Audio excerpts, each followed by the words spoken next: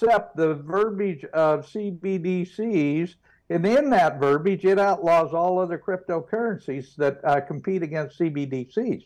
Now, you can't make this stuff up. These people are so damn corrupt, it's coming out of their ears. We're going to be talking about that with Kent Lewis, Jeff Wright, hopefully Teresa Manzella, Senator Teresa Manzella will be joining us. We'll also be joined by Cash Ahmadi out of Australia. We're going to be talking to a lot of really cool people today, so stick with us. You'll really enjoy this.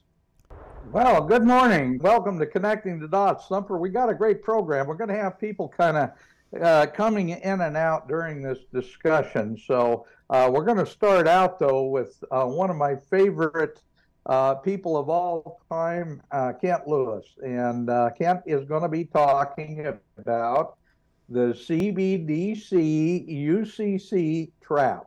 We are seeing this happen all over the country. We're seeing this CBDC crap coming in from everywhere. We've got a really, really good group of guests today that are going to be talking about that. They're going to be giving us different inputs on that process. Jeff Wright's going to join us in about a half an hour. Jeff had another appointment. We also are going to be at some point joined by Senator Teresa Manzella from Montana. We've also got a representative from Montana that I believe will be joining us as well. That's Darren Gobb. And we also have Cash Ahmadi is going to be coming back on with us from Australia to talk about how wonderful this cashless society social credit system is, because they're already starting to implement it in Australia, and he's seen some of the repercussions already. He's with Load, so we're going to have, I think, a really fantastic discussion here. Kent, I know this was a subject that we covered a little bit only a few weeks ago, but we didn't realize this bill. I didn't realize this bill was in the Montana legislature for passage, and that they were going to try to slam dunk this damn CBDC. Basically, I guess what it is a credentialing of CBDCs, and we're going to be talking about that. We're also going to be talking about how that language in that bill basically makes other cryptocurrencies excluded from the whole process, and that those other cryptocurrencies will not be valid or legal in the state of Montana. That's at least the way I read it. Kent, welcome to the program. I'd love to, I sent you a copy of the bill, and I know you did get a chance to go through it. Give our listeners a little bit of your opinion of what this whole thing is. And of course, we know that you are an expert in the central bank digital currency stuff. You're the one that put together the whole PowerPoint program that you did at the Red Pill Expo in Salt Lake City, and it was fantastic. So, Kent, welcome to the program. Hey, Dan, thanks for having me again, buddy. Oh, good. Got you. Yeah, 6 years ago, 5 years ago, Red Pill Expo, I was talking about this, and I was talking about new standards. And again, in November of 22, I did a presentation on the brand new blockchain financial system that went live November of 2022. And what this is a new standard and protocol for every central bank in the world, 177 central banks around the world, to utilize central bank digital currencies. And in front of the Montana legislators right now, today as we speak, there is code that has been universal code that they've been passing around to over 20 different states And what's concerning about this, and what's very most interesting to me, is on line 14. And everybody out there, you need to listen to me. This is what this bill means. And what it's doing is redefining the definition of money. And it says, and this is the Montana bill, money means a medium of exchange that is currently authorized or adopted by a domestic or foreign government. I did say foreign government. The term includes a monetary unit of an account established by an intergovernmental organization pursuant to an agreement by two or between two or more countries. So if you read in other part words, one of my last report that I let me interrupt just a second, Ken. What that says is that money is not anything that isn't associated with the government. It's got to be authorized by the government to be used. So in other words, anything cryptocurrencies, anything like gold or silver or anything else, if it isn't authorized by a central bank and a government, it's not considered money. That's the way it is now, unless a state within their own state laws specifies, for example, like Wyoming or Utah has done, and other states, that gold or silver can be used as money. Okay? Otherwise, it is illegal to create a currency to compete with the Federal Reserve fiat currency. But if you read part one of my last report, I predicted that the BRICS, new CBDC world reserve currency, would be the new world reserve currency of the world. Mm-hmm. And when you look at this legislation where it says, as adopted by two or more countries, but, a foreign government, I don't have any proof of this, but I'm typically always correct because I research. and I would, so it's either the BRICS or it could be initially the SDR. So when the dollar collapses, and I predict that that's going to be as soon as May, the SDR could be a stopgap in between. And because, in my estimation, if you read the 7 different reports that I've written on these topics, okay, I've always said that, this is intentional. I wrote a report 5 years ago making a case that, hey guys, hey world, hello, they're intentionally doing quantitative easing, digital printing of currency, and intentionally collapsing the entire world financial system. And Dan, also in my last report, I pointed out that over 90% of all dollars in existence today have been digitally printed since January of 2020. Mm-hmm. Just in the last 3 years, 90%. That's why we have inflation now.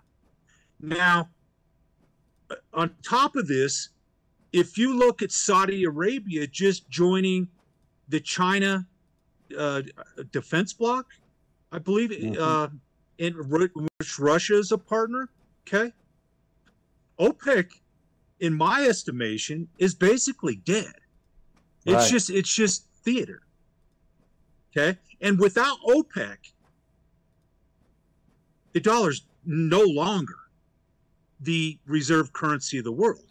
And when that happens, everybody out there listening, all these central banks around the world keep a large quantity of dollars in reserve in order to buy oil, other commodities.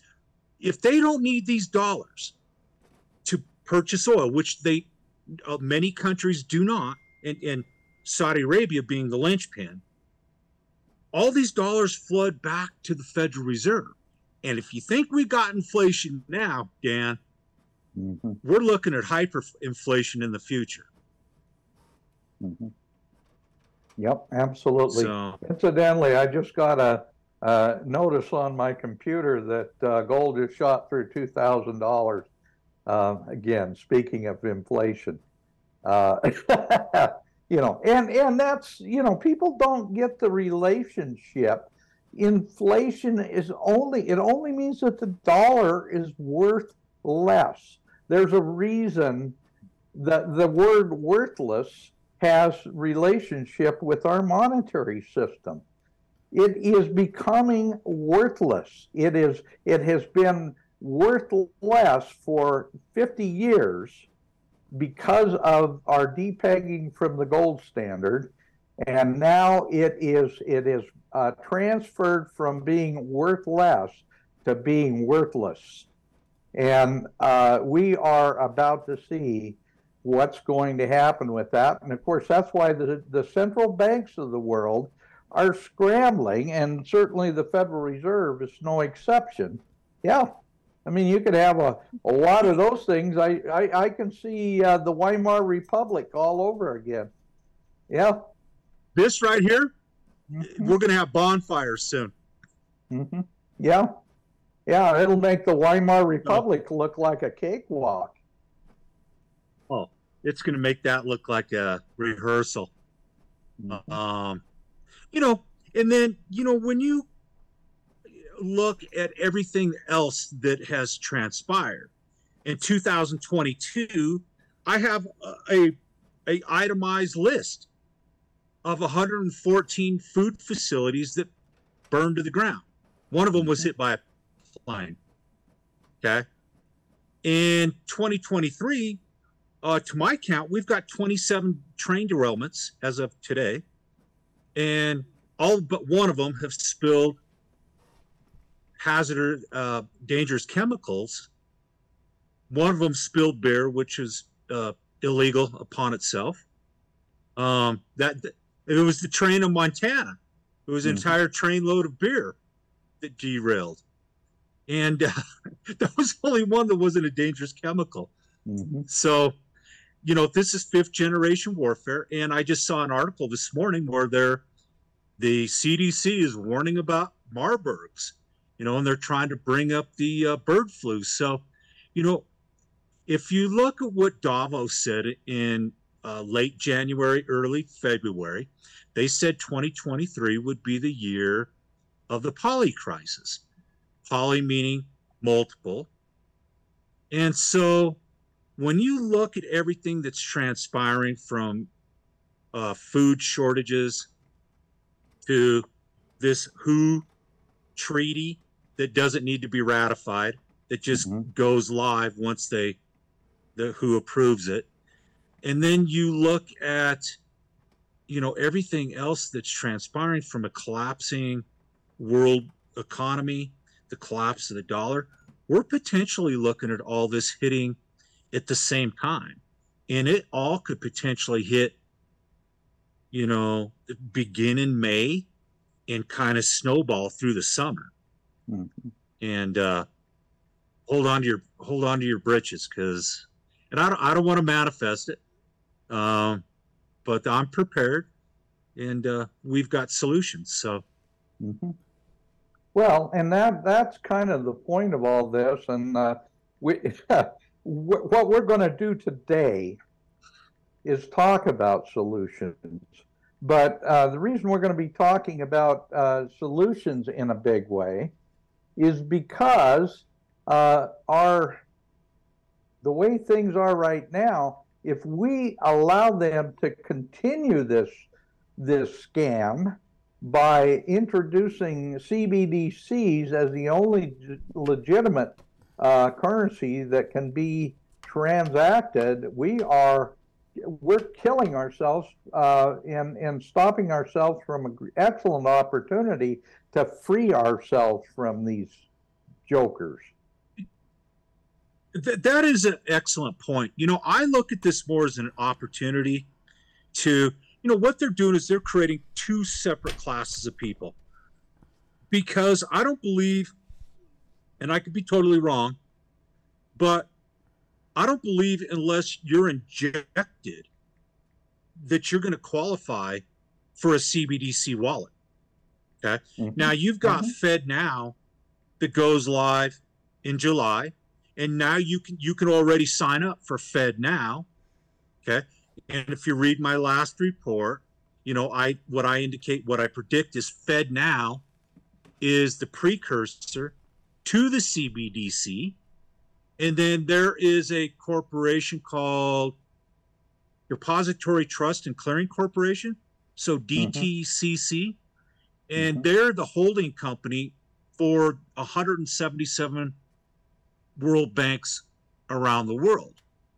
Right. And they created a back-end software. So you've got this digital currency called Pay Now, and then you've got DTCC clearing and settlement back end.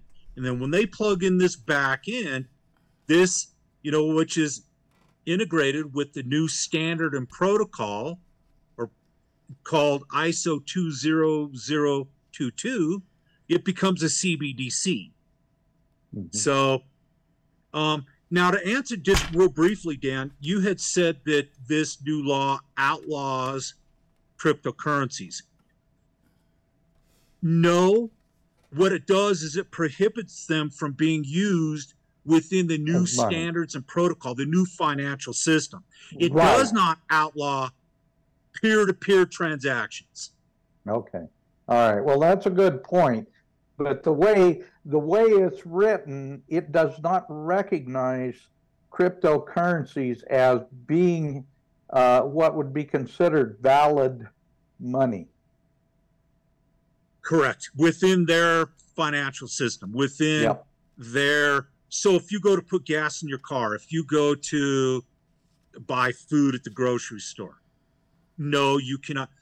Well, so if you've got a Visa or debit card that's tied to a cryptocurrency account through an exchange, currently you can still use that within their financial system because Visa, MasterCard are integrated with ISO 20022. Okay. So, but can you see, cryptocurrency was never developed within the commercial side of things to use it like to go to the gas station and pay with Bitcoin. That's not how the establishment designed it. They designed it to be paid with Visa or MasterCard. Not so peer-to-peer transactions. If I'm going to come, to Montana and say, hey, Thumper, I want to buy that microphone from you for 0.0023 Bitcoin, I could do that. Okay. But I can't use it at the grocery store. I only take unless silver. I'm using. I only take silver. That's it. I got a few gold backs if you're interested. I take silver.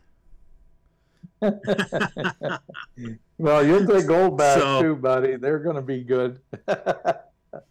Anyway, no, the point of this whole discussion, though, is that we are allowing the Federal Reserve and all these different central bankers around the world that have literally bankrupted the world by extending enormous amounts of credit to the point where we can't pay that credit back anymore.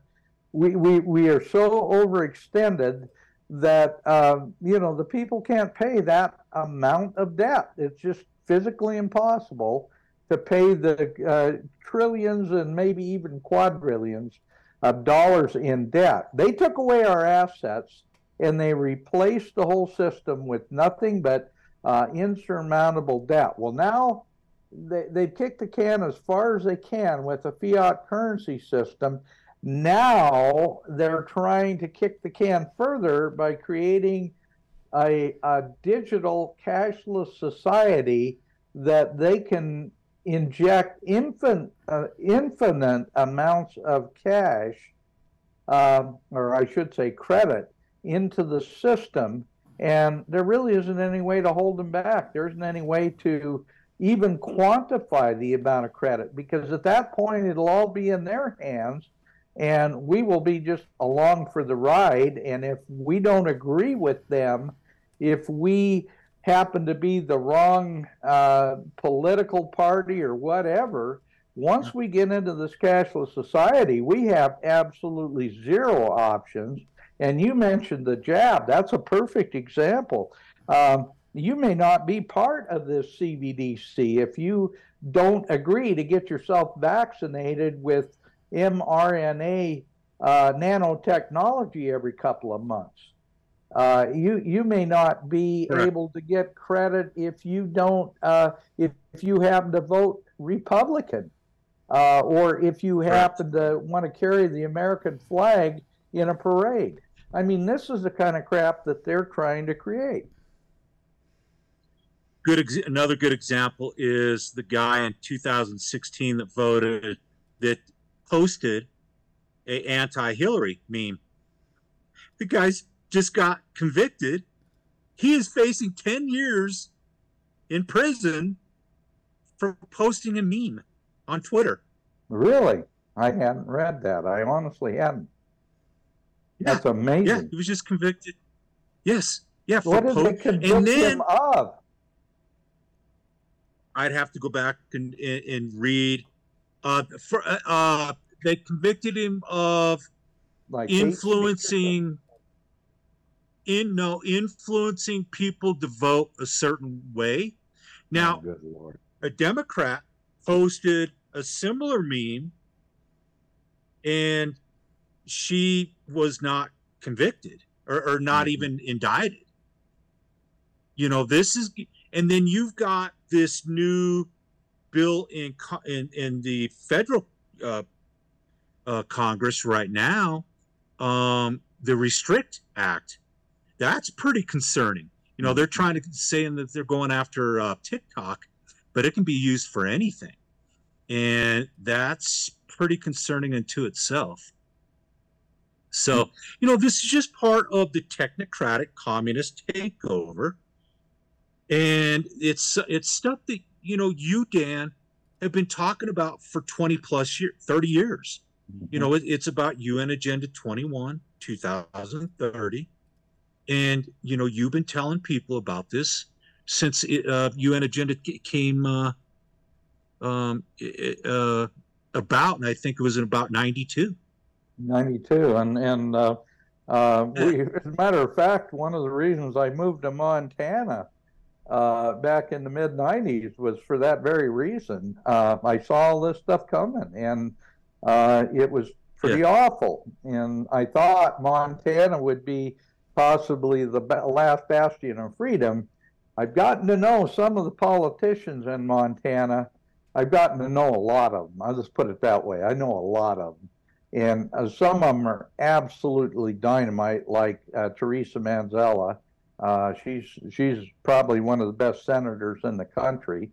And there are a number of those patriots. They have a group called the Montana Freedom Caucus that are trying to stop all these insane bills from getting through the legislature. But the problem with Montana is it's a lightly populated state, and our opposition knows this, and they can pour a fairly small amount of money into the state and control state politics, because they buy off the ones that they know that are viable, and they'll put money in campaigns for the guys that are willing to push the New World Order agenda, and they can put $20,000 into one of their races and win the race.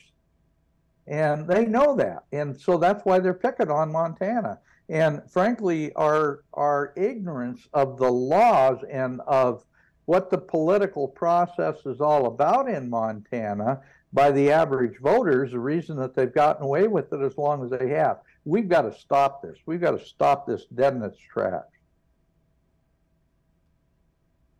You know, I don't know if it's stoppable. It's part of the you know, New World Order agenda. The only thing that we can do is create alternative systems to live free, and it's not going to be easy.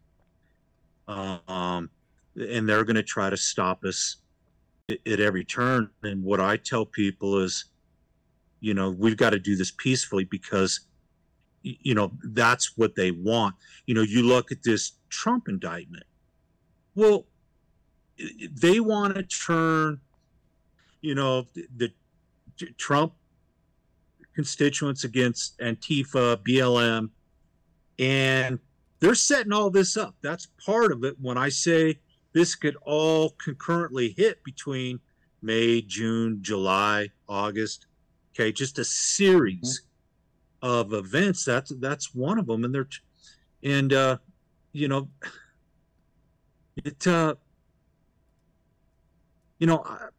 always tell people total non-compliance.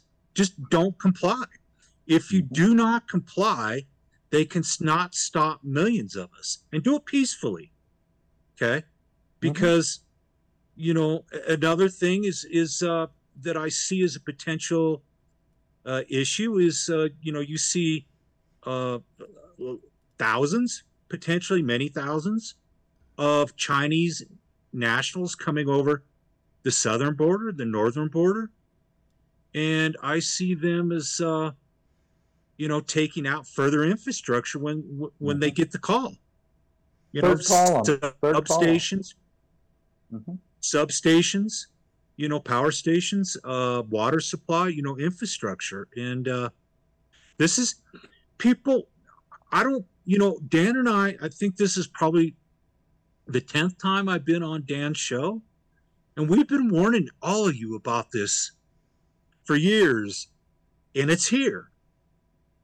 And it is time to prepare.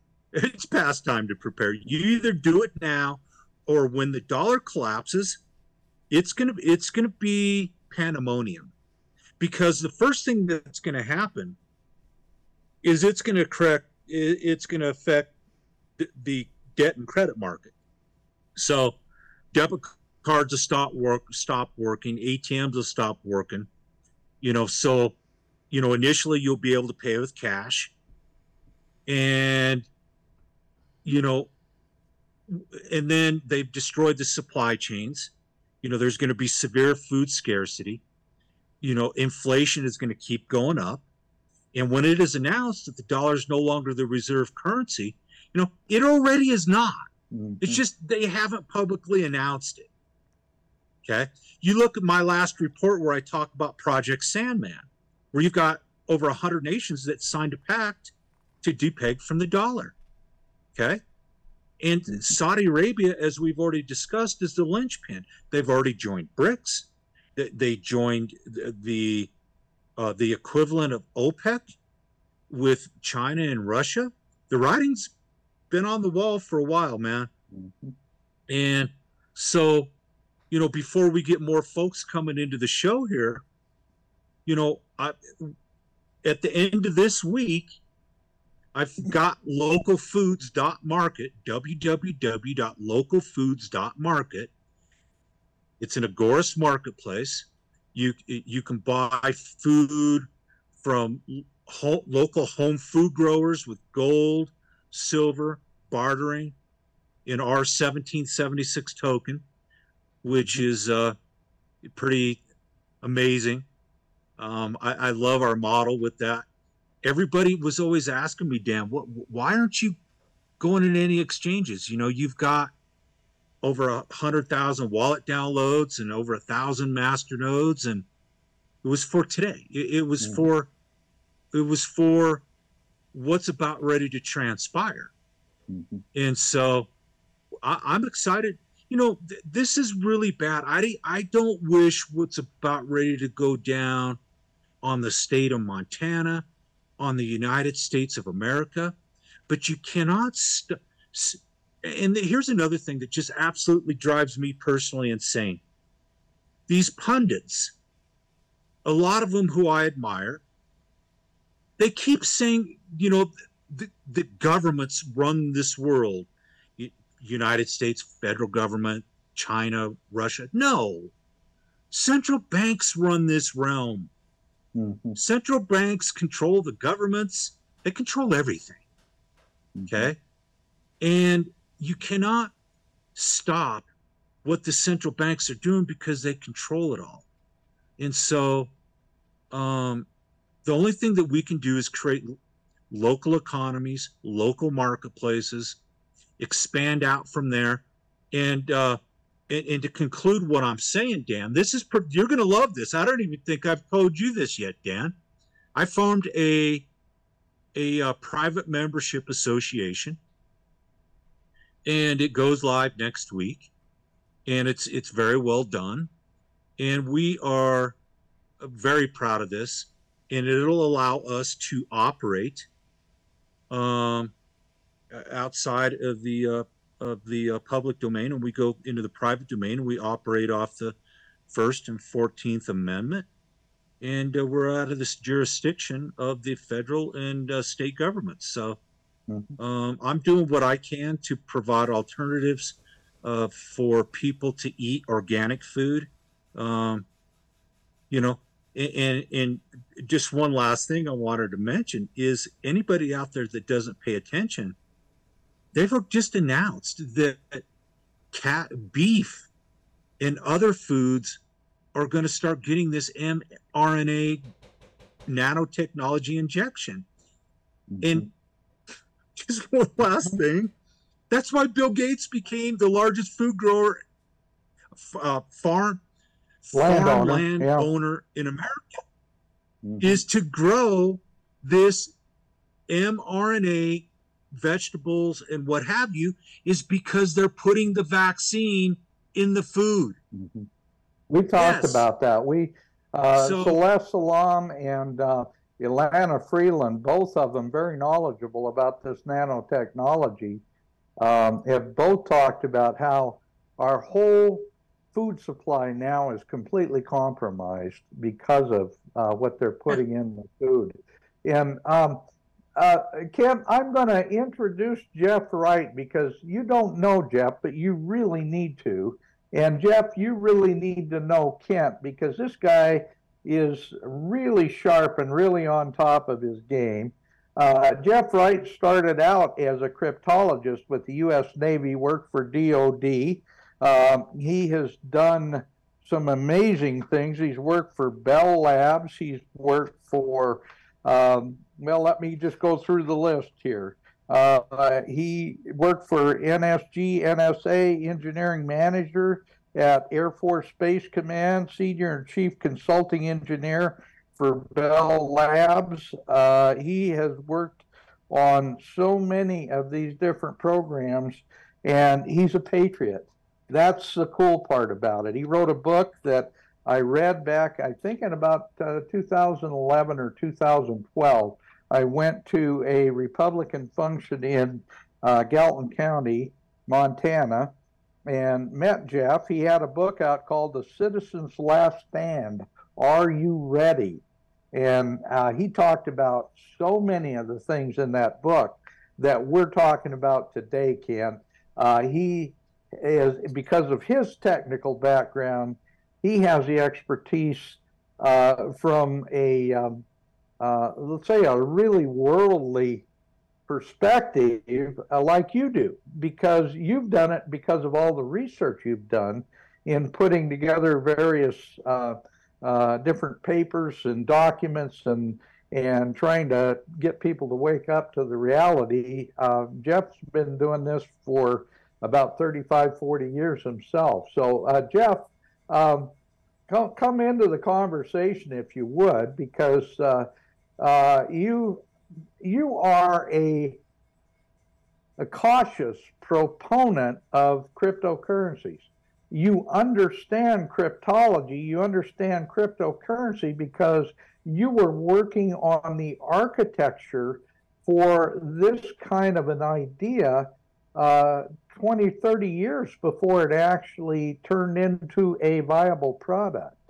And so you've got a knowledge, a background that very few people have about what cryptocurrencies are. And the discussion we're having today is because the state of Montana, Senate Bill 370, they're trying to force a central bank digital currency on the citizens of Montana, and we're here to try to stop it. Anyway, Jeff, unmute yourself, please, and join the conversation. Let's see. Okay, there, am I unmuted now? Yep, you're unmuted. Okay. Good morning, Dan, and I thank you for that glowing intro there. That was extremely nice. I guess, yeah, as my son says, I'm kind of an old dog in this business, and have been developing and working with it. I'm and also, as my son says, semi-retarded, or I mean retired at this point, and just trying to bring some awareness, some more awareness to how this technology has come about and what it means. I think in the current instance, the problem that we're seeing right now is the fact that there's about 20. I'm not sure if you discussed this. I'm sorry about being late this morning. Had a couple other things I had to attend to first, but I didn't know if you covered. There's currently about 26 states, 20 to 26 states that are in some stage of introducing the same bill as being introduced in Montana, and that you're dealing with. And a similar bill has already been through South Dakota. You may have discussed this, and has been vetoed by the governor. And Kristi Noem, of course, she's very much in the camp of those that understand why these CBDC currencies are such bad news. But and I think I hope that your listeners and others out there understand that over the next year, there's going to be a continuing introduction of these digital currencies into states through the vehicle of the UCC code. And that's going to cause they do this in so many things. People don't realize that this is a common method that states use all across the country to unify and make uniform all the various codes that exist out there through the Universal Commercial Code. It's been going on for decades in order to. It was introduced as a good idea back in the 50s in order to harmonize that great word. Harmonize commercial activities between states in financial transactions and commercial dealings across companies. And it's mutated over the last 30 years to be a way to enforce conformity in places where conformity was never should have been introduced at all, and states should have been allowed to interact with the various systems on a common but voluntary basis. Instead, they've now made it a coercive basis, and I think ultimately at the same time that's where they're going to fail, because there's also a movement up, as indicated by the actions of Governor Noem in South Dakota, that people are becoming aware of this, and as in Montana, and are rejecting these bills. And hopefully the same thing will happen in Montana, and the bill adopting CBDC currency through the Uniform Commercial Code will go away.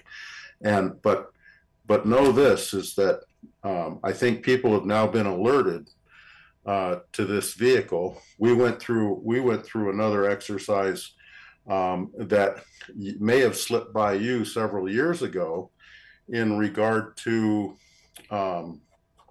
child custody battles, where the same thing. Mm-hmm. You remember where it was? I sure do.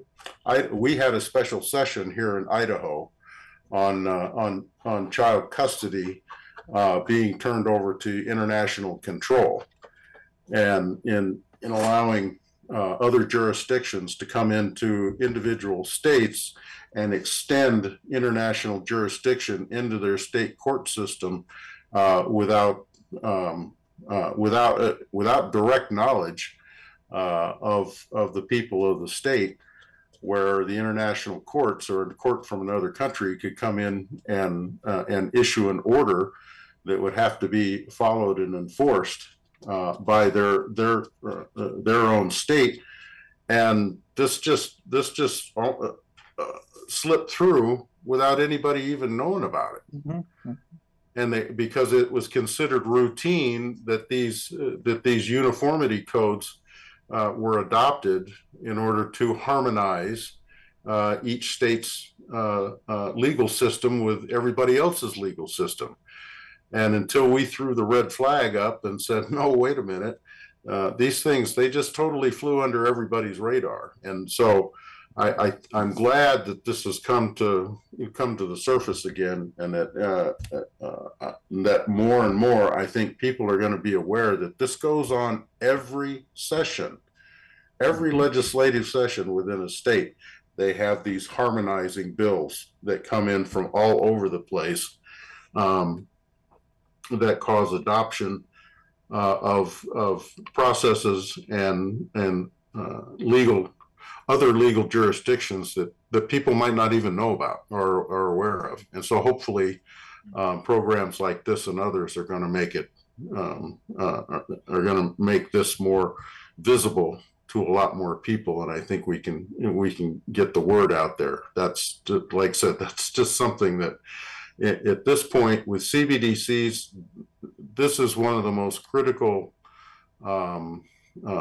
points in this whole discussion, debate, revolution, whatever people want to term it, is going on. This is one of the most critical points right now, is to stop dead this introduction of the Fed's central bank digital currency, and to get people aware that their monetary system is about ready to be taken over entirely in ways they have no control over, and they have no way of maintaining their anonymity.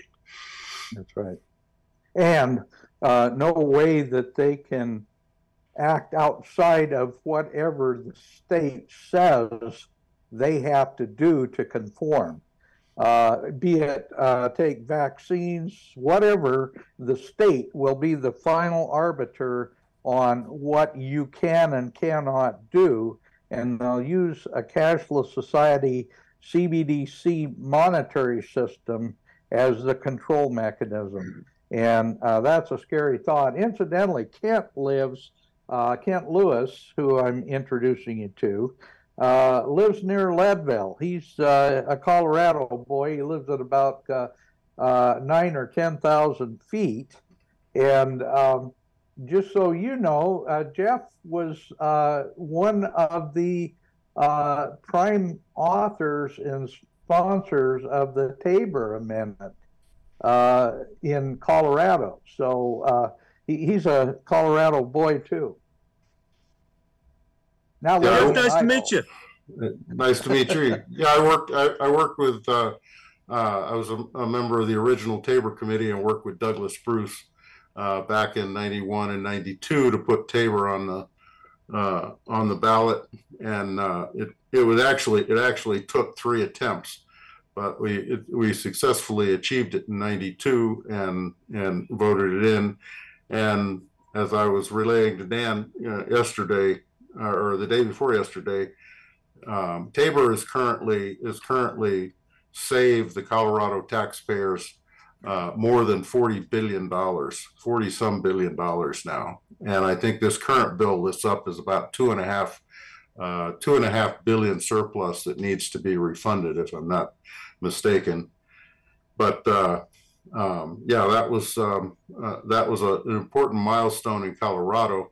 And it's really, really surprising to me that we haven't been able to get Tabor adopted literally anywhere else, because Republicans, for some reason, are deathly afraid of the initiative process that can actually do things for them themselves, their own purposes, that are every bit as limiting in government as anything else that Republicans want to do. But you can't get Republicans. I've tried for a decade now here in Colorado, and to simplify the initiative process so we could put something like Tabor on the ballot here in Idaho and other states. And Republicans simply don't listen because they have an iron shield on top of their head that avoids any taking in any information at all about working with the initiative process in a state to get ballot measures on and passed that support conservative causes.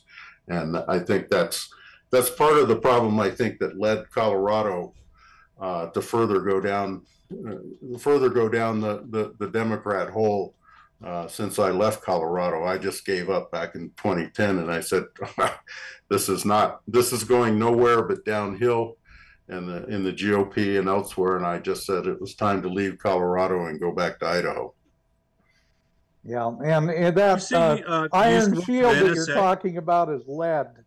Incidentally, Jeff, I noticed the same lead shield in Montana and elsewhere. Anyway, sorry, Kent, go ahead. Jeff, you used to work for the NSA? Yes. Started out with the Naval Security Group.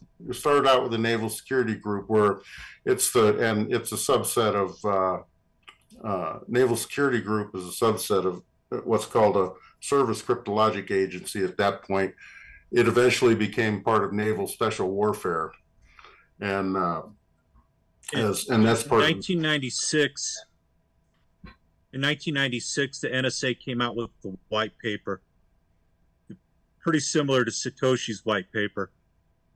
Does Satoshi exist as a person or as a group? Yes, as a group, as a person.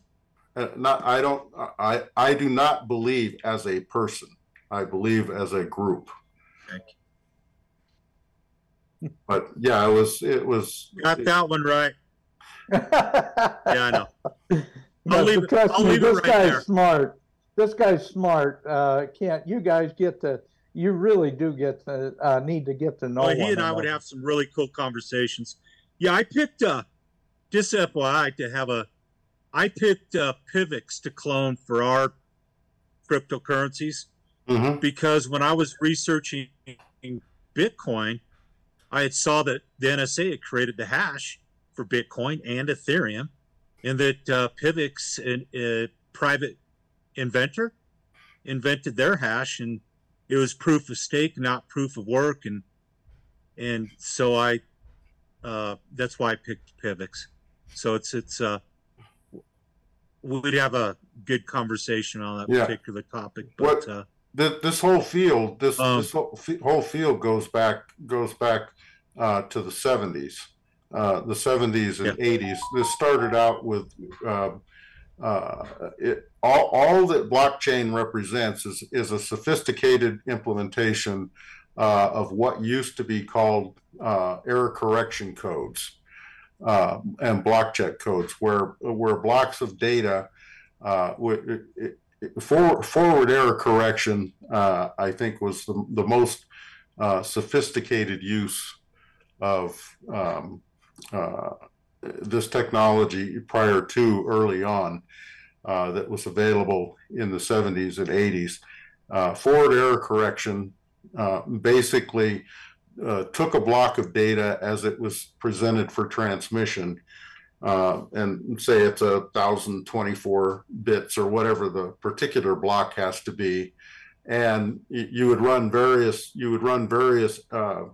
mathematical algorithms. You could run cyclical algorithms through a block of bits. You'd have a bit map of 1,000 bits, and you could run a cyclical check that would encode error correction to when the block of data reached the other end, they would simply run it in reverse, run the code in reverse, and to pull out, if they pulled out the exact same summation of all the block bits, then they'd know that the block received, all the bits received in the block were the same as the bits that were transmitted. This proceeded to become more and more sophisticated until it reached a level in the late 80s and 90s where the blockchain, where they would what's called concatenation. They would start adding all of these blocks of bits together into huge blocks and volumes of data, and then they would run even more complex error correcting codes through the data in order to check the validity. And then that's where the hash came from, when they took that technology and then converted it into the hashing codes that they would tag onto enormous blocks of data and be able to encrypt and encode all those bits in those blocks into not only knowing they were secure, but that they were secure and valid, but that they originated with only the unique person that had the originating code. And thus the Satoshi Group. And how familiar? Yeah, and that's where the Satoshi Group is not really associated directly with the agency. They were various people who have worked in and out of the agency over time, and basically most of them are just mathematicians or extremely high level coders that understood how to put and started working together to put together this idea. What's that? Your age. Yeah. Your age. They have to be from the 70s because of the language that Bitcoin is written in. Yeah, that's most of the familiarity. It's like, a lot of people, as Dan is aware, that the old timers that exist in this business, principally came out of the Fortran. If they're on the more technical side, they came out of the Fortran formula translation coding background. To kind of keep the conversation pertinent, how familiar are you with the new financial system standards and protocol that the entire financial industry had to be integrated with by November 1st of 2022, called ISO, standing for International Standardization Organization, but the protocol is called ISO 20022. Have you looked into this at all? I'm not directly familiar with ISO. I worked with ISO standards for years as a consulting engineer, but I'm not current, if you will, on ISO 2022. So I wrote a report that I spoke at Red Pill Expo about in November of 22, and I explained that the entire financial industry had to be integrated with this new standard protocol. And what it allows them to do is to go live with CBDCs. And when you look at this Montana legislation, when it basically outlaws other cryptocurrencies as being used as money within the new definition of money, what it's doing is outlawing them within their new standards, their new financial system. So it's not illegal or against the rules to do peer-to-peer transactions. You just can't go into the food store or put gas in your car and use, for example, Bitcoin or another cryptocurrency. That's what the law is indicating. So the only way around this is to create the only way around this is to create decentralized marketplaces. And because when you look at the social credit rating score, when you look at the programmability of the CBDC, you know, putting geographic spending limits, expiration dates, the ability to automatically collect fines, people have no idea. You know, people kind of have this idea where, you know, hey, 80% of all transactions now are digital. What's the big deal? Well, this is programmable, and they'll be able to program in anything that they want, you know, including different aspects of a social credit rating score, exactly what they're doing in China. And that's what the people of Montana and the other 20 plus states in which this is in front of now. And it's in front of, it will be in front of Colorado. And Colorado, being the lefty state it is now, will pass it. So, you know, at some point, I'm probably going to have to get the heck out of here and go hang out with you in Idaho, because I'm pretty sure, let's hope not, but they'll probably pass it in Montana, and well, maybe I'll move to Montana. I'm sorry, go ahead. Yeah, well, I think that there's going to be, the first thing is that what this appears to represent is nothing more than a reinitiation of an old idea that was called special drawing rights. Are you familiar with that term? Okay, very much so. And that's basically what this is, an electronic version, and in effect, not to make a pun, or a rehash of the SDRs that were initially developed to deal with this conversion, which should have, I shouldn't say should have happened, but could have first happened back in 2008 in that financial crisis, when they almost lost control of the system the last time around and forced their hand. At that point, the concept was called special drawing rights. And but the bottom line in each of these things is that whether it's special drawing rights, whether it's CBDC, doesn't matter what the rubric they hang around it is. The bottom line is it is, whether it's the digital or the current version, it's a fiat currency. It's not in right. any way Mm-hmm. a backed or an asset-based currency system. And so all you're fundamentally doing is the same thing, only an exponential form.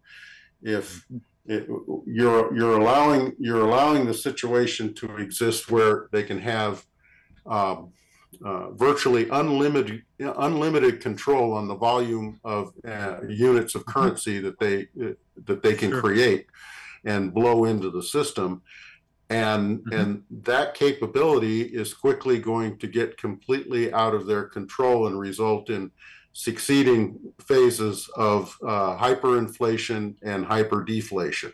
It'll create this giant oscillating effect, much worse than anything we've seen up to this point. We've had just a couple of, as I talked about in my book back in 2012, there's going to be an oscillating series of phases that come through, each one becoming increasingly worse in the oscillations that they can't get control of, and they'll just keep whipsawing back and forth between monetary easing and monetary tightening, because they simply can't, well, they can't control themselves, and they can't outmaneuver what the marketplace wants to do in stabilizing its own natural behavior. Sorry, Dan.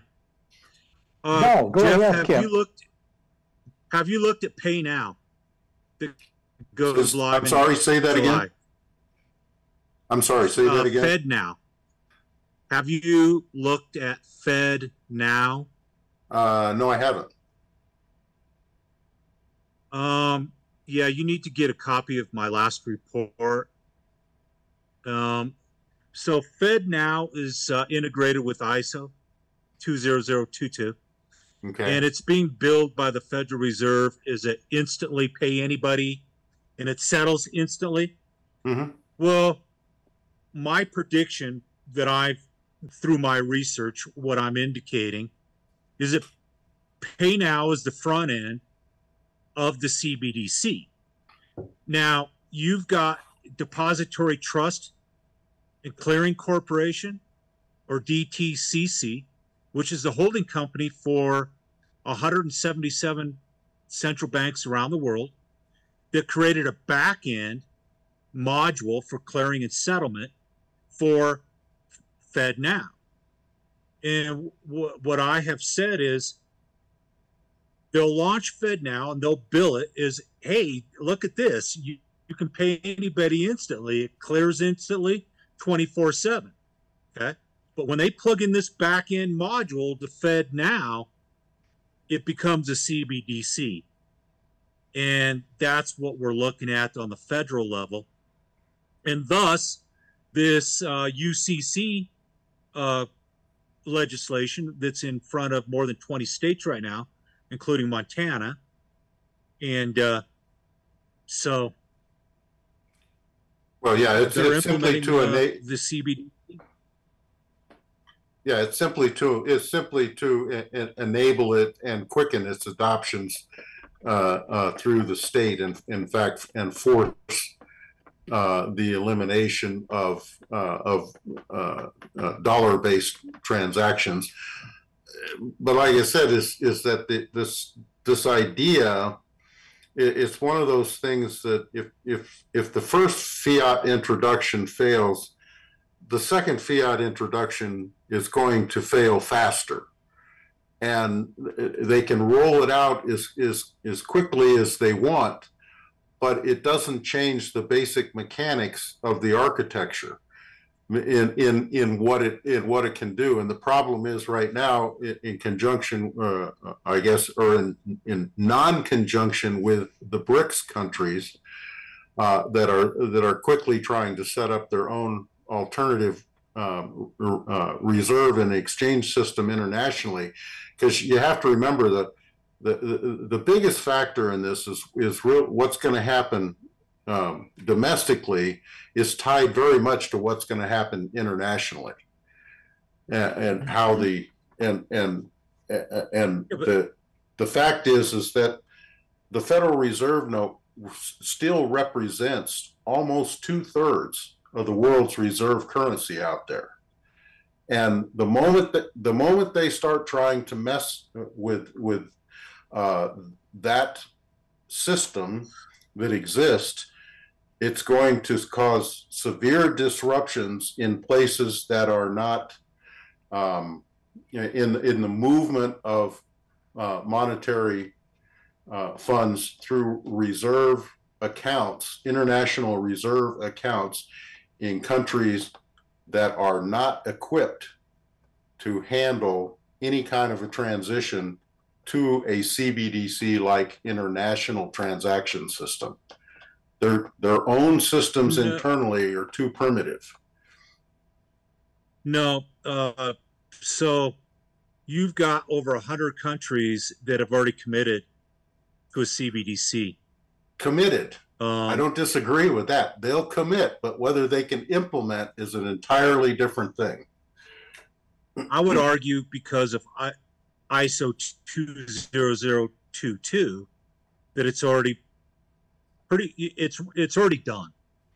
Okay, it just hasn't been announced. Furthermore, I predict and this is all intentional, all by design, that the BRICS new world reserve currency will be the new world reserve currency. Okay, and the only thing I see when this happens, what I'm saying is that you have to take or have some type of base understanding with the number of off books transactions that occur on dollar-based transactions every single year. We're talking in the trillions of dollars that are essentially through central banks, through countries, through reserve systems. The amount of dollar-based off-books accounting that type of move is going to force to the surface is going to cause incredible disruption throughout the world. Yeah. Because agreed.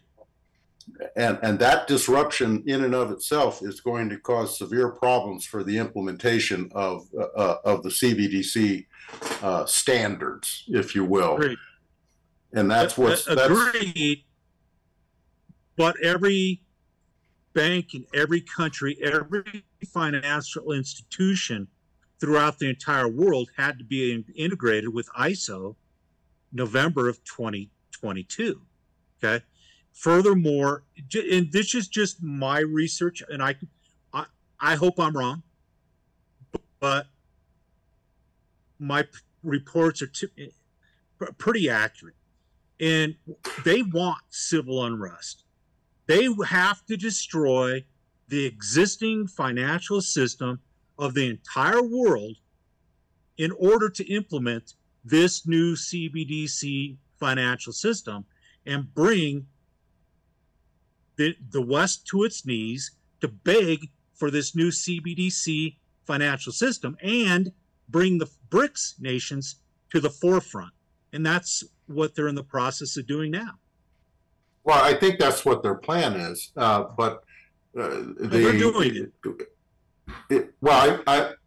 And they may even, to a certain degree, do it. The problem is always in the implementation, as they always say. Is Clausewitz is no war plan survives 5 minutes contact with the enemy.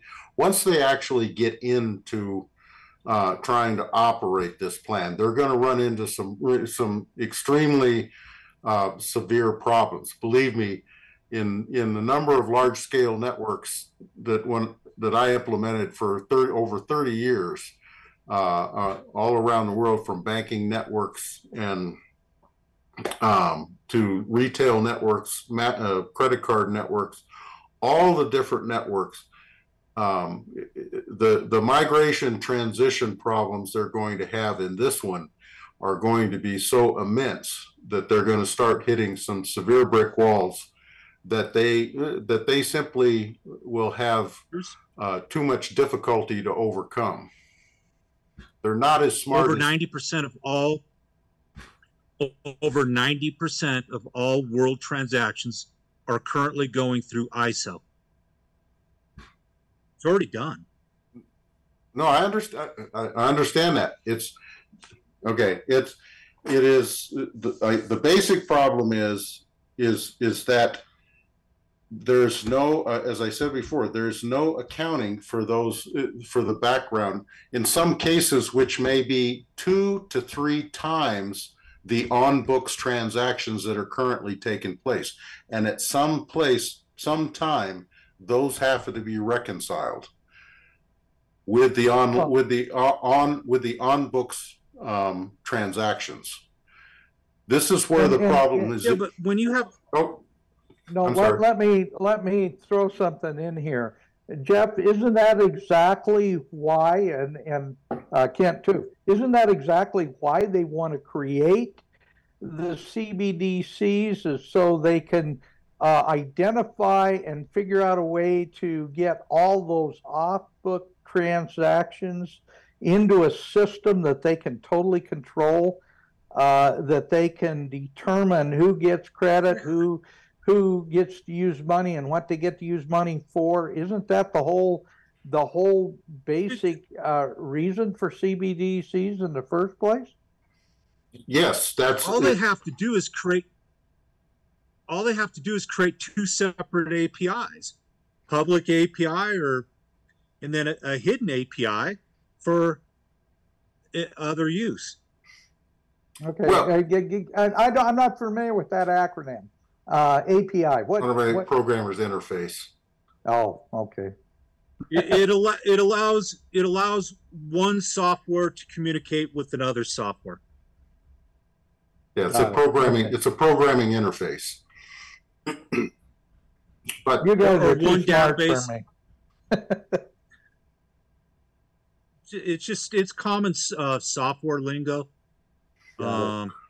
But yeah, and see, So- this is where I always got into the contest with the programmers and engineers versus fundamental finance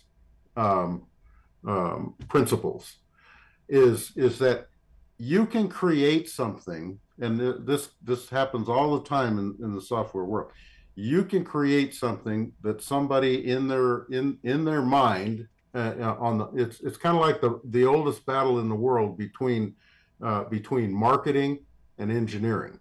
Okay, a marketeer will create something in their mind that, without understanding the technology whatsoever, they'll say, oh, they'll tell somebody, we can do this. You can do this. We'll deliver that. And then they turn around and talk to the engineering guys, and they look at them and say, are you insane? That's not possible. It's simply not possible. Yeah. It doesn't even, it has no connection with. I'm guilty. Right. It has no. I'm guilty. And I went through this all the time as a chief engineer, because I always had to decide who was telling the truth and who was talking craziness, in order to figure out an architecture or a network that we were trying to figure out at the time. And I think what you're kind of seeing is this ultimate battle go on between those two sets of groups, where the one side, without having any understanding of the principles of actual economics involved, are saying, yeah, we're going to do this and take over, and the others, and it won't be until they actually collide with the hard thing, the rock in the hard place. They get in the middle of it, and that's where we're coming to now. And until they collide with it, they don't actually understand what the problem is that they're approaching. And that's kind of the problem that we're approaching right now.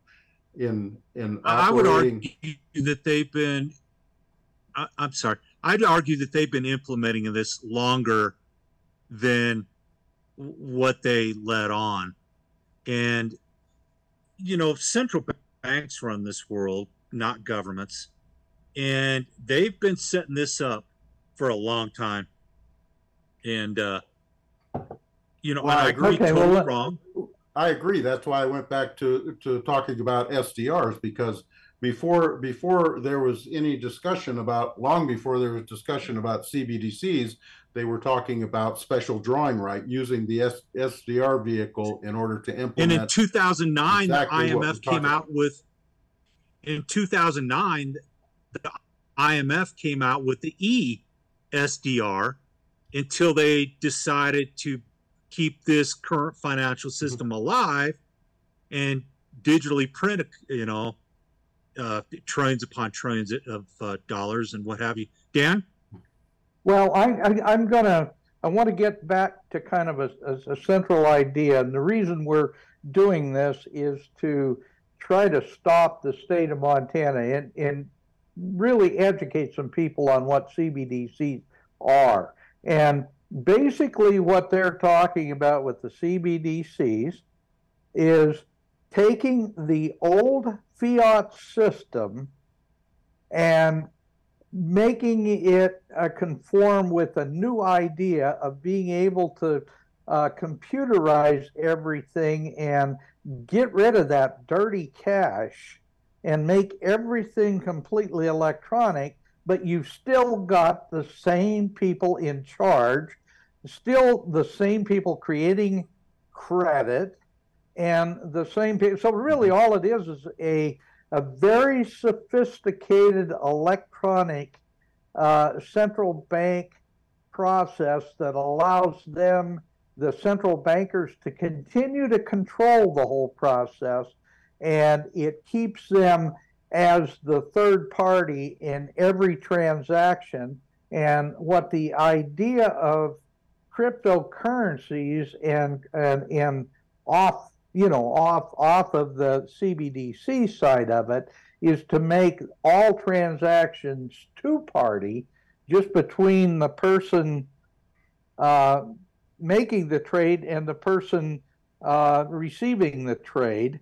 That is the idea of crypto, is you get rid of the middleman, and CBDCs are trying to make sure they stay in as the middleman. The bankers want to retain control, and that's the way they do it. Now, I want you guys to take that, because that's just my layman's understanding of why they want to continue with the CBDC idea, is so they can continue the same house of cards, only make it fit an electronic situation where they can not only control it, but completely control it. Yeah, I think that's exactly correct. Is why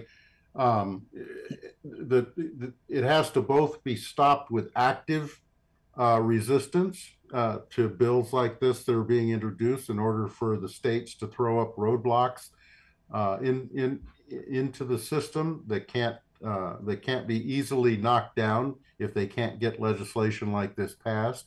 And people simply have to fundamentally be aware of, in their banking relationship of any type, that they have to show high resistance to their local branch manager, to those people, that you're not willing and accepting of this type of third-party takeover of our monetary system and of our cash basis, that still, to a large degree, or a certain degree, I don't know how large it is now, but to a certain degree, still has a level of anonymity to it that can be maintained. And that is the important point that people have to get across, is the loss of anonymity. It's not just privacy, it's the loss of anonymity. Okay. In your personal dealings, no matter what they are. And this seems to be one of the hardest things for people to understand anymore, is they actually have a need that they may not even realize for anonymity. And that's to be anonymous if at any point that they want. And that it's not just about privacy, but it's also about anonymity. And that's an element that's been lost in the last 10 years somehow. I'm not sure how, but I think it's just simply the idea of resistance at this point to any of these centralizing ideas, regardless of potential outcome, good or bad. Resistance to centralization has to become an actual theme that people have to adopt in order for us to move forward as a civilization. And that's and if it's not adopted, if it doesn't become a commonly understood basis for the actual advancement of civilization, we're not going to have a civilization. You're not going to be able to advance the civilization, because civilizations are destroyed when they become centralized. Every single time. That's why one of my current best areas of research has been going back and actually doing a lot of research into how civilizations came about and how civilizations have been destroyed. And it's always through these same mechanisms of centralization. They did the stronger centralized they are in power leaders, in having centralized power leaders, in having centralized bureaucracy, in having centralized systems of commerce and systems of trade, almost to a model. Every civilization, as that happens, it destroys itself. And that is what people have to come to understand. This continuing drive for centralization is the killer of our advancement as a civilization every time. Mm-hmm. Yeah, I want you to respond.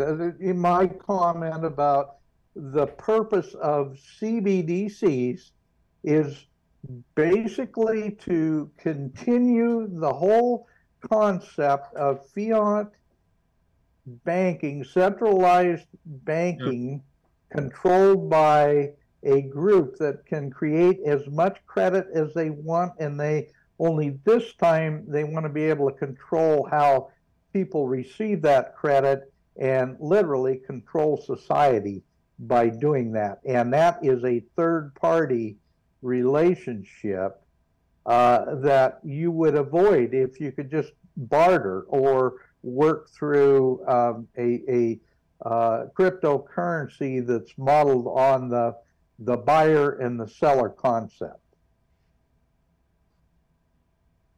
It's total enslavement. It's a takeover of the entire world financial system for the purpose of one world government. And you know, I could see, through this conversation with Jeff, you look at different countries. The first one that comes to mind of recent would be Greece, or Russia, when the USSR collapsed and the IMF stepped in. They said, hey, we'll give you these loans. I could see a stopgap of the SDR coming in here, going, hey, the dollar's over. The United States owes all this debt. We'll forgive this debt, plus we'll give you some loans, but you got to use the SDR. Mm-hmm. But to answer your question, it's a total control mechanism. It's a financial system for a human 2.0. This is about transhumanism, as I proved in part 2 of my last report, to whereas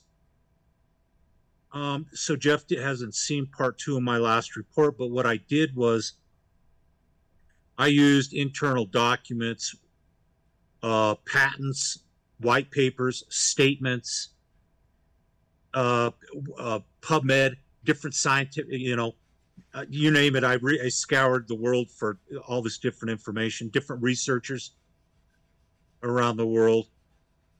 And I went down and I made a slideshow presentation to whereas the ingredients of the COVID injection contain, with the vials that were tested, nanotechnology that allows the injected to emit a Bluetooth signal that is attached to a MAC address that allows somebody to walk into a store and instead of paying with a card, they emit a Bluetooth signal and it you just walk in automatic.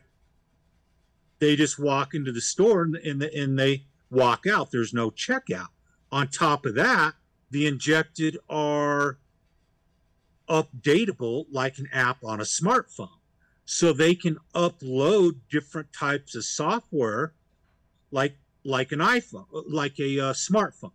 Or Microsoft patent 2020060606, where they turn the human body into a proof of stake cryptocurrency mining rig, and quoting the patent, based on their bodily actions and thoughts, produce cryptocurrency, and that's how people in the future, that's how they envision people living. So anybody out there in Montana that just heard me, that's not conspiracy theory. No, it's fact. I proved that. Yeah. Mm-hmm. So guys,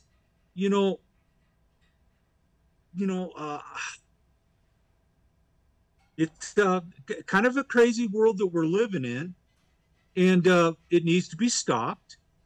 And the only way to stop it is total non-compliance and creating local economies, local marketplaces, and just saying no. I'm not going to use your slave system. Well, I guess Jeff, do you have any other ideas? Well, I guess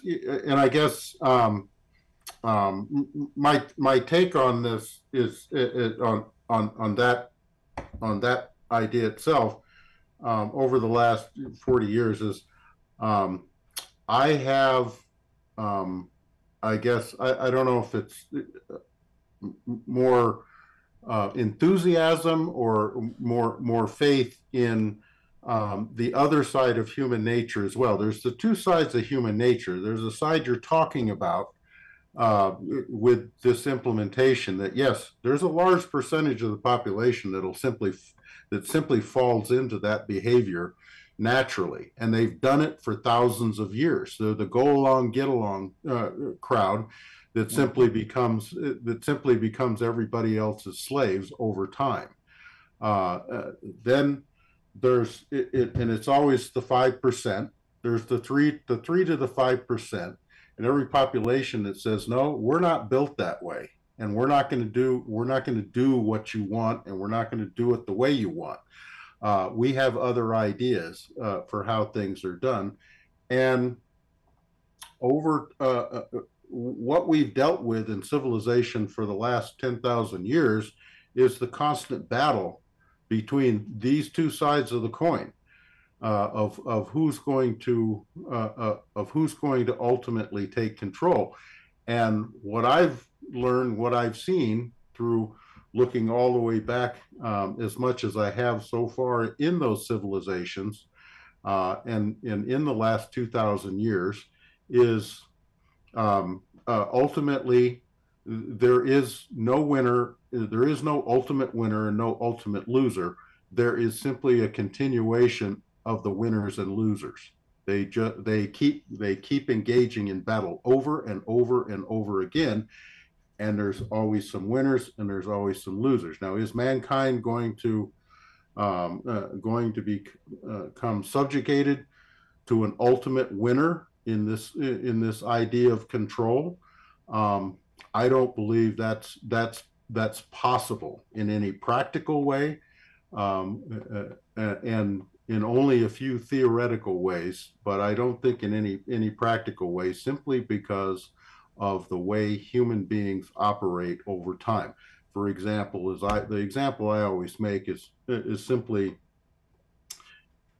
in the 340 million, 20 million, 40 million weapons that are owned by 120 million firearm owners in the United States. Even if a small fraction of those weapon holders and those people decide to finally take direct action, that's going to cause a huge disruption to any of these plans. And I have absolutely 100% confidence that action will be taken at the point where it is necessary to be taken. There's simply never been a civilization or a country or a political entity in the history of the world that has ever had an armed population to the extent that the United States has. Even, and as I say all the time, this is how you just look at the amount of effort that's tried to be put into gun control, and how and how big of a failure it has become for them to actually implement true gun control across the society. And the fact that remains, there's 120 million gun owners holding 340 or more million weapons in this country. The size of that, just the essential size of what I call the inertial army in that group. I mean, that meaning those that are going to take arms and resist against virtually any attempt to achieve total control is going to become larger and larger, not smaller and smaller as time goes by. Mm-hmm. And I always like to point out is that I always find it curious is that they've made no significant attempt to date against against broadcasts like this one and a million other ones that are going on every day. They can't, because as soon as they start to try and interdict with enough of these communications, that's the key to those of us out here that active resistance using weapons over media becomes necessary. And like I said, it's the trigger points are too many and too broad and too vast out there to ignore. So I don't, like I said, the bottom line is, are we going to continue to have these types of efforts to take control occur? Yes. Are they going to be ultimately successful? No. And because for the same reason they've never been able to be successful, is there's too many things outside of the controller's control, and there's too much randomness in the way that the universe operates as well, that they're going to be able to take I mean, no matter what your personal moral or religious beliefs are, those what those things tell you are true always across the world. They're not, it's not just the balance is, most people like to refer to it as good and evil. I prefer the terms of malevolence and benevolence. I think that the malevolence in the world, by the nature of the world, it's not the controlling factor. It is the benevolence of the world, and I think that that's what's going to get us down the road, and has always gotten us down the road. I think bottom line is we have 10 times more to worry about when the next asteroid or comet hits this planet than we do about ultimately whether they're going to be successful with these different machinations they have ongoing right now, because they won't be. They simply won't be. They're going to be a problem. Yeah, they're going to cause disruption. They're going to harm people, a lot of people at times, but ultimately they don't win, because their energy is negative and their purpose is negative, and the outcome is negative for them. And and like I said, they have to get to the end of it and be able to see it before they understand it. But I think eventually, in every case, they will eventually understand it. But that doesn't mean they'll give up by any means. They never give up. Hey, Jeff, could we get you to lower your camera just a little bit? We're getting you from the nose up. I tried that a couple of times and it just kept snapping over. Yeah. Start thing. So, yeah, I always promote 100% peace, use non-compliance, ingenuity. Just say no, because I think that the powers that be want civil unrest. They're setting it up. You've got Chinese nationals coming by the thousands over the southern border, a lot coming through Canada, and they're, the indictment of Trump. They're setting up the left against the right. They're setting up black against white, the transsexuals against normal boys and girls. So. But the good thing is, that the majority of us don't hate like they hate. No. See, that's their biggest problem. Is they think that, and try to pretend that we're the ones that hate. No, right. You're the one that hates. You just can't. You can never see it. You're so involved in your own little paradigm that you can never fall out of it long enough to understand that it's you that is the racist, it's you that is the hater, it's you that is the destructive one in this equation. And the only thing we have to do really is wait each time for them to self-destruct so that we can move on. I mean, that's basically what are you going to do, Jeff, history. Jeff, what are you going to do? What is your plan for when they come out with the CBDC? You know, if you're not going to use the CBDC, what is your plan to survive if you're not participating? I would assume, and in fact, and know that there are already all different types of transaction systems that are, whether they be commodity based, whether they be crypto based, whether they be metals based. There are already all kinds of offerings. I guarantee you, it's just like when the microcomputer explosion took place. One day, nobody was making microcomputers. The next day, and when this happened in the 80s, everybody's making a microcomputer.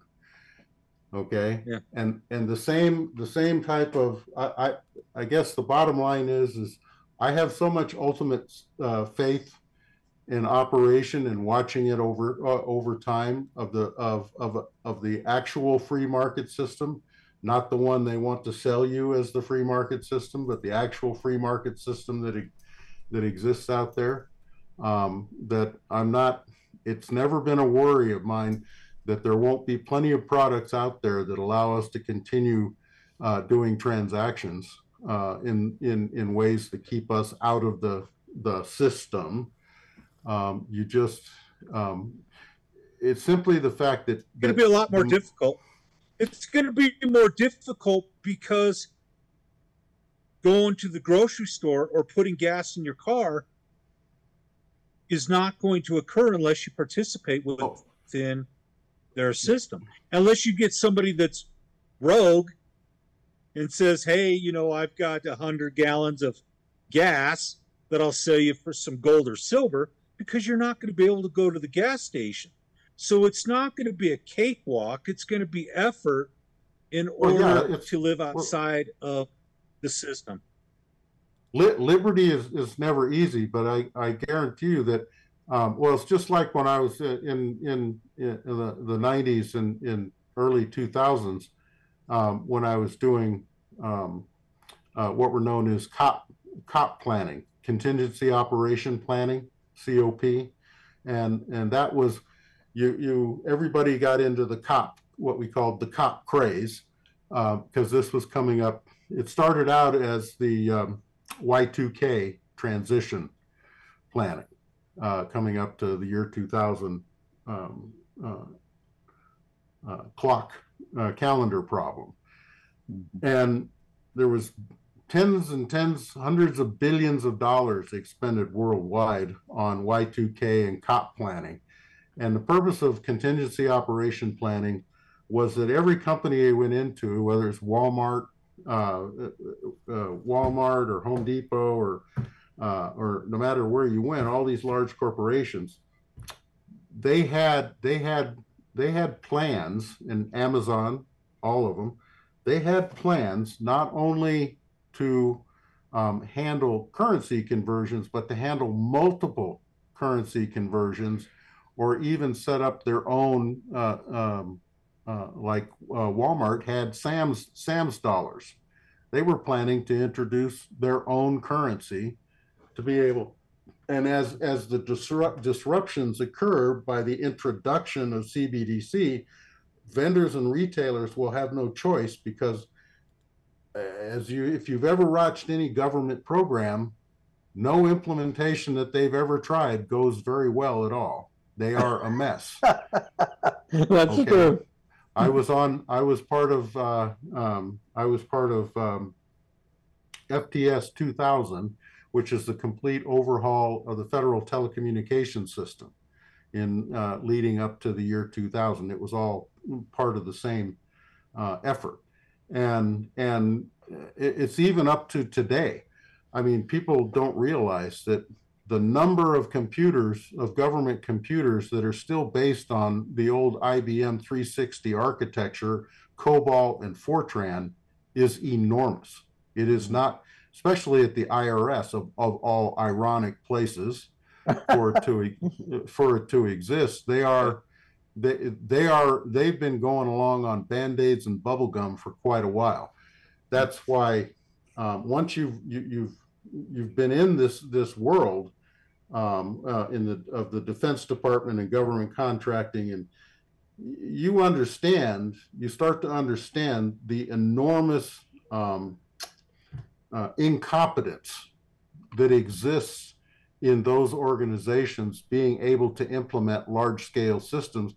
And a lot of the time they relied on guys like me to try and tell them how to do it and how to do their migration strategies. And you just looked at remediation.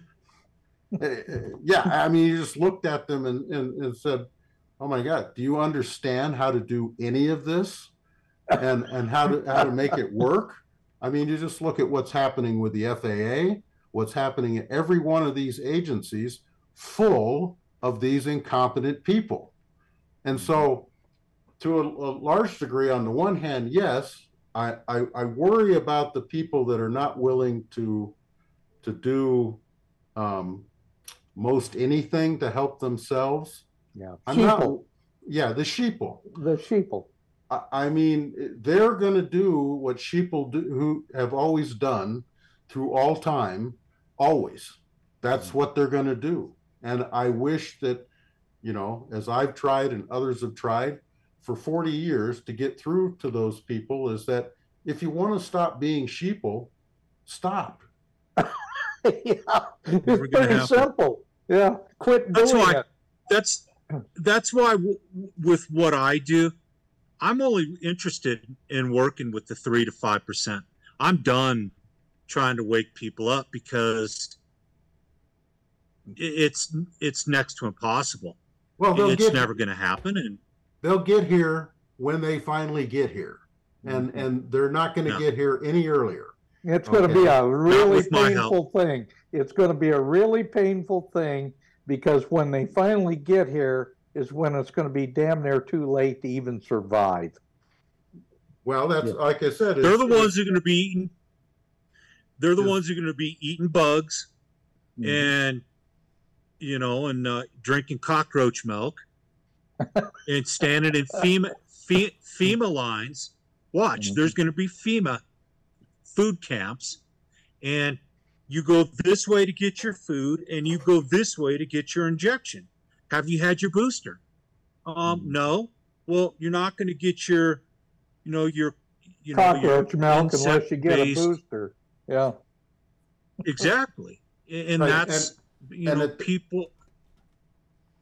And at that stage, the people like us are going to be the ones that are constantly sabotaging every one of their efforts that they have ongoing, any place as possible where he can, and causing them even more problems in trying to implement their plan.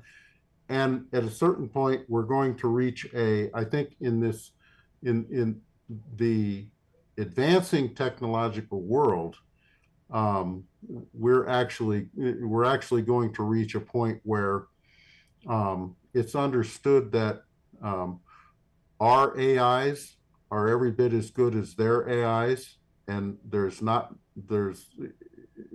much they can do to try and destroy our AIs any more than we can destroy theirs. So guess what?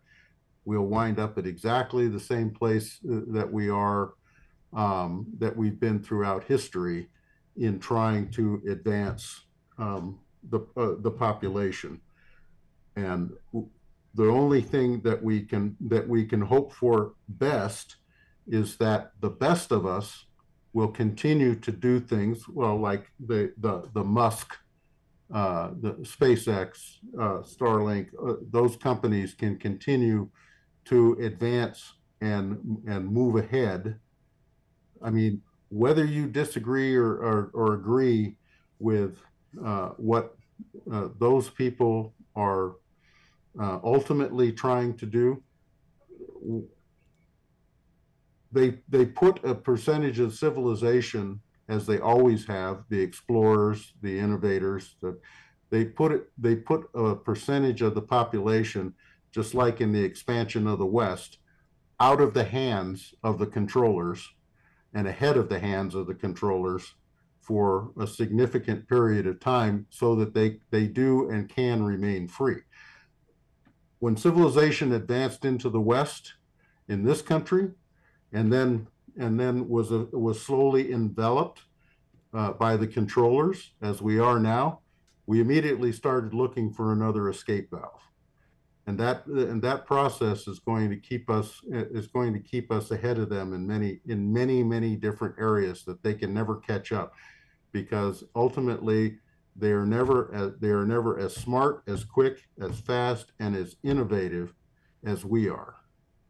And that's what I. They didn't have nanotechnology. They didn't have nanotechnology back then. I understand. There's a lot of technology they didn't have. Okay, that's the whole point. There's technologies that are developed that they don't have at any time that are not, and they present new problems and realities. But there are always things that any technology that you introduce can be a weapon, or it can be a benefit. Every technology, it's simply a tool, and it can be a weapon or it can be a benefit. Agreed. Ken, how are we going to get Montana out of that CBDC situation? Well, I think the fact that we talked about it today the way we did and let people understand that this is a trap. The UCC coding, the CBDC idea, it is a trap. And if we allow them to spring that trap by passing a bill that basically hands them the keys to the car, we're going to be in trouble. And hopefully people have been listening to this program are starting to understand that. Jeff, what you've talked about, and I love it because actually you are one of the most optimistic people I know, and you're also one of the brightest people I know. So it's a good thing. And Kent, same thing. You're one of the most skeptical people I know, and one of the most realist people I know as well. So this is a great discussion. It really is, because it's like, okay, we understand what the traps are. How do we get around this? And we got a little over 5 minutes left. Let's talk about how we get around it. You say, just say no. I agree. Refuseniks, the Russians used to call them in the Gulag. The refuseniks, the ones that would say, no, I'm not going to do that. But that there are also alternative ways in gold and silver, cryptocurrencies backed by gold and silver. And I did have, I'm really disappointed. I had the load people scheduled to come on. The gentleman from Australia that was with us the other day, Jeff, he was talking about the social credit system that they're now living under in Australia. And boy, if people don't understand how bad it can get, start looking at some of these other countries and what they're having to live with. You know, that's one of the good things is that there's always this whole array of examples that you can point to and say all you have to do is just look at them and say, is that where you really want to go? And so to increase this resistance.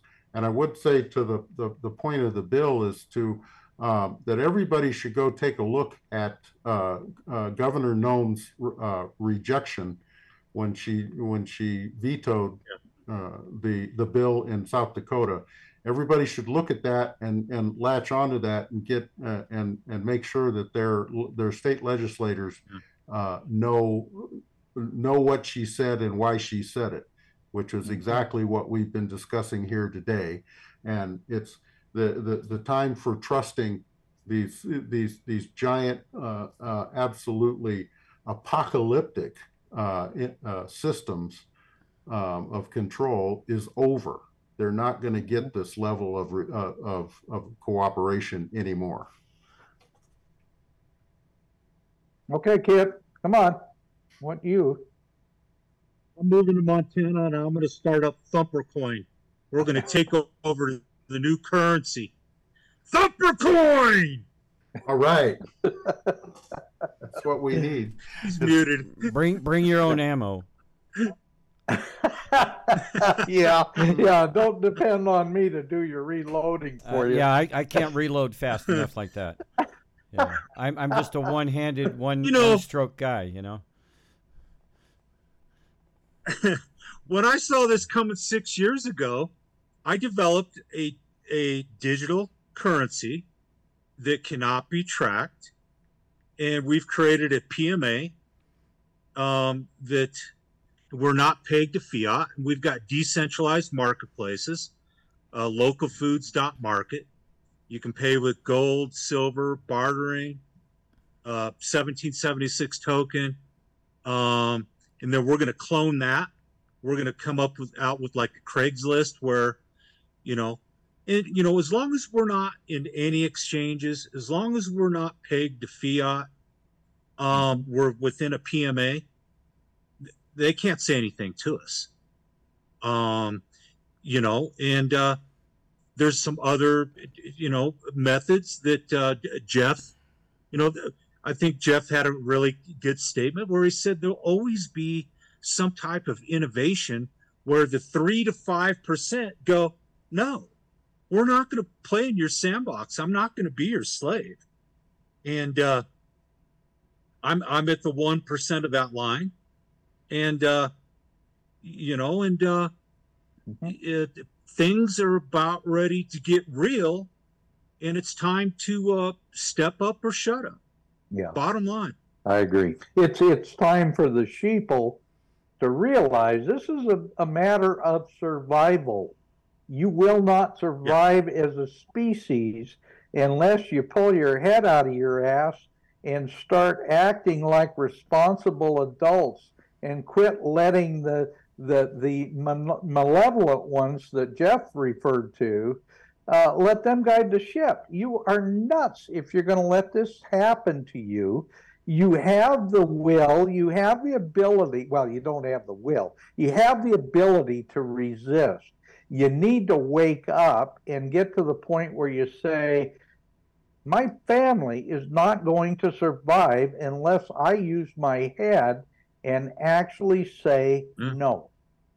Yeah, get into the game. That's all it's about. Is you have to get into, as much as you may absolutely hate the game and this level of resistance we're talking about. You don't have any choice. You have to be an active, participating, contributing citizen. You need to be in the game. Otherwise, you're not a citizen. And that includes today buying seeds, making plans to start your own garden, to find alternative food sources, because there is going to be food scarcity. And when the dollar is announced as not the world reserve currency, there is going to be hyperinflation at some point. Nobody knows when, but inflation is going to keep going up. So I'll show you where my garden is right now. Right? It's kind of white out there. We're way behind. I could do the same. It's a blizzard here. Yeah, it's out there, but you just can't see it yet because it's still buried under 3 feet of snow. Mm-hmm. Yeah.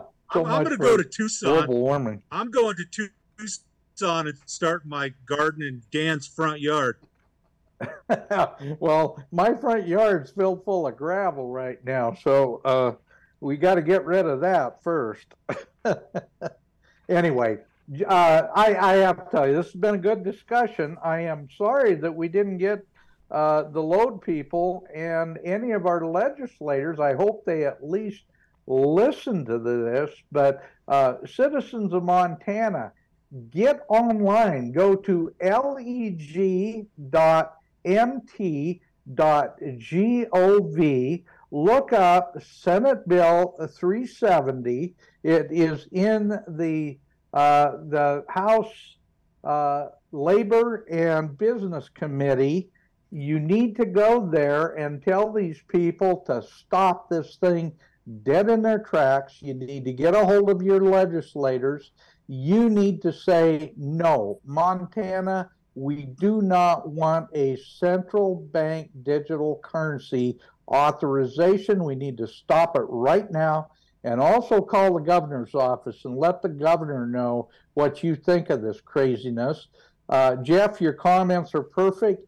Go to the South Dakota, to Kristi Noem's veto of the CBDC bill in the state of South Dakota, and you will understand how important it is to stop this dead in its tracks. Jeff, Kent, you guys are terrific guests always. I love the discussion. Thank you both for being willing to participate. Jeff, I'm going to send a copy of your book to Kent, and Kent, I'm going to send several copies of your various reports to Jeff. We'll make sure that you guys understand, both of you understand your separate contributions to this whole discussion.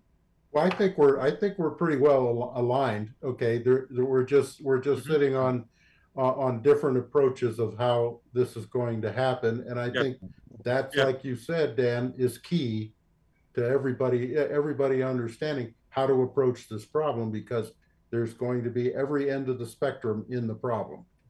Exactly. Okay. Well, thank you all for being our guests. Thank you for joining us, for connecting the dots.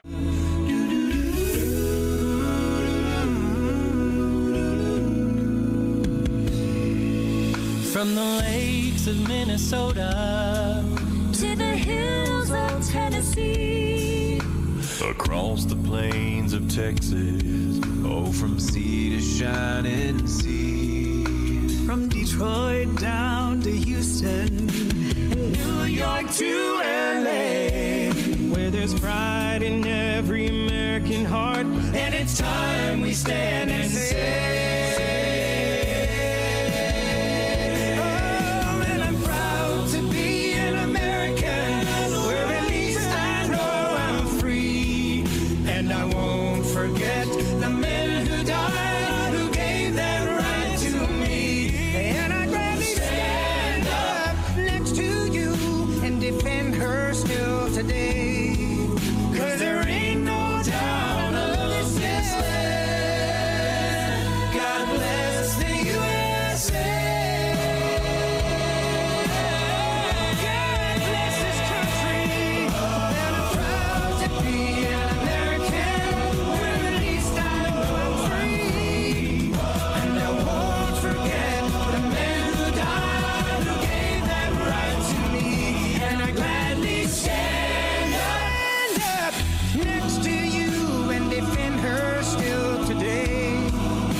there ain't no doubt I love this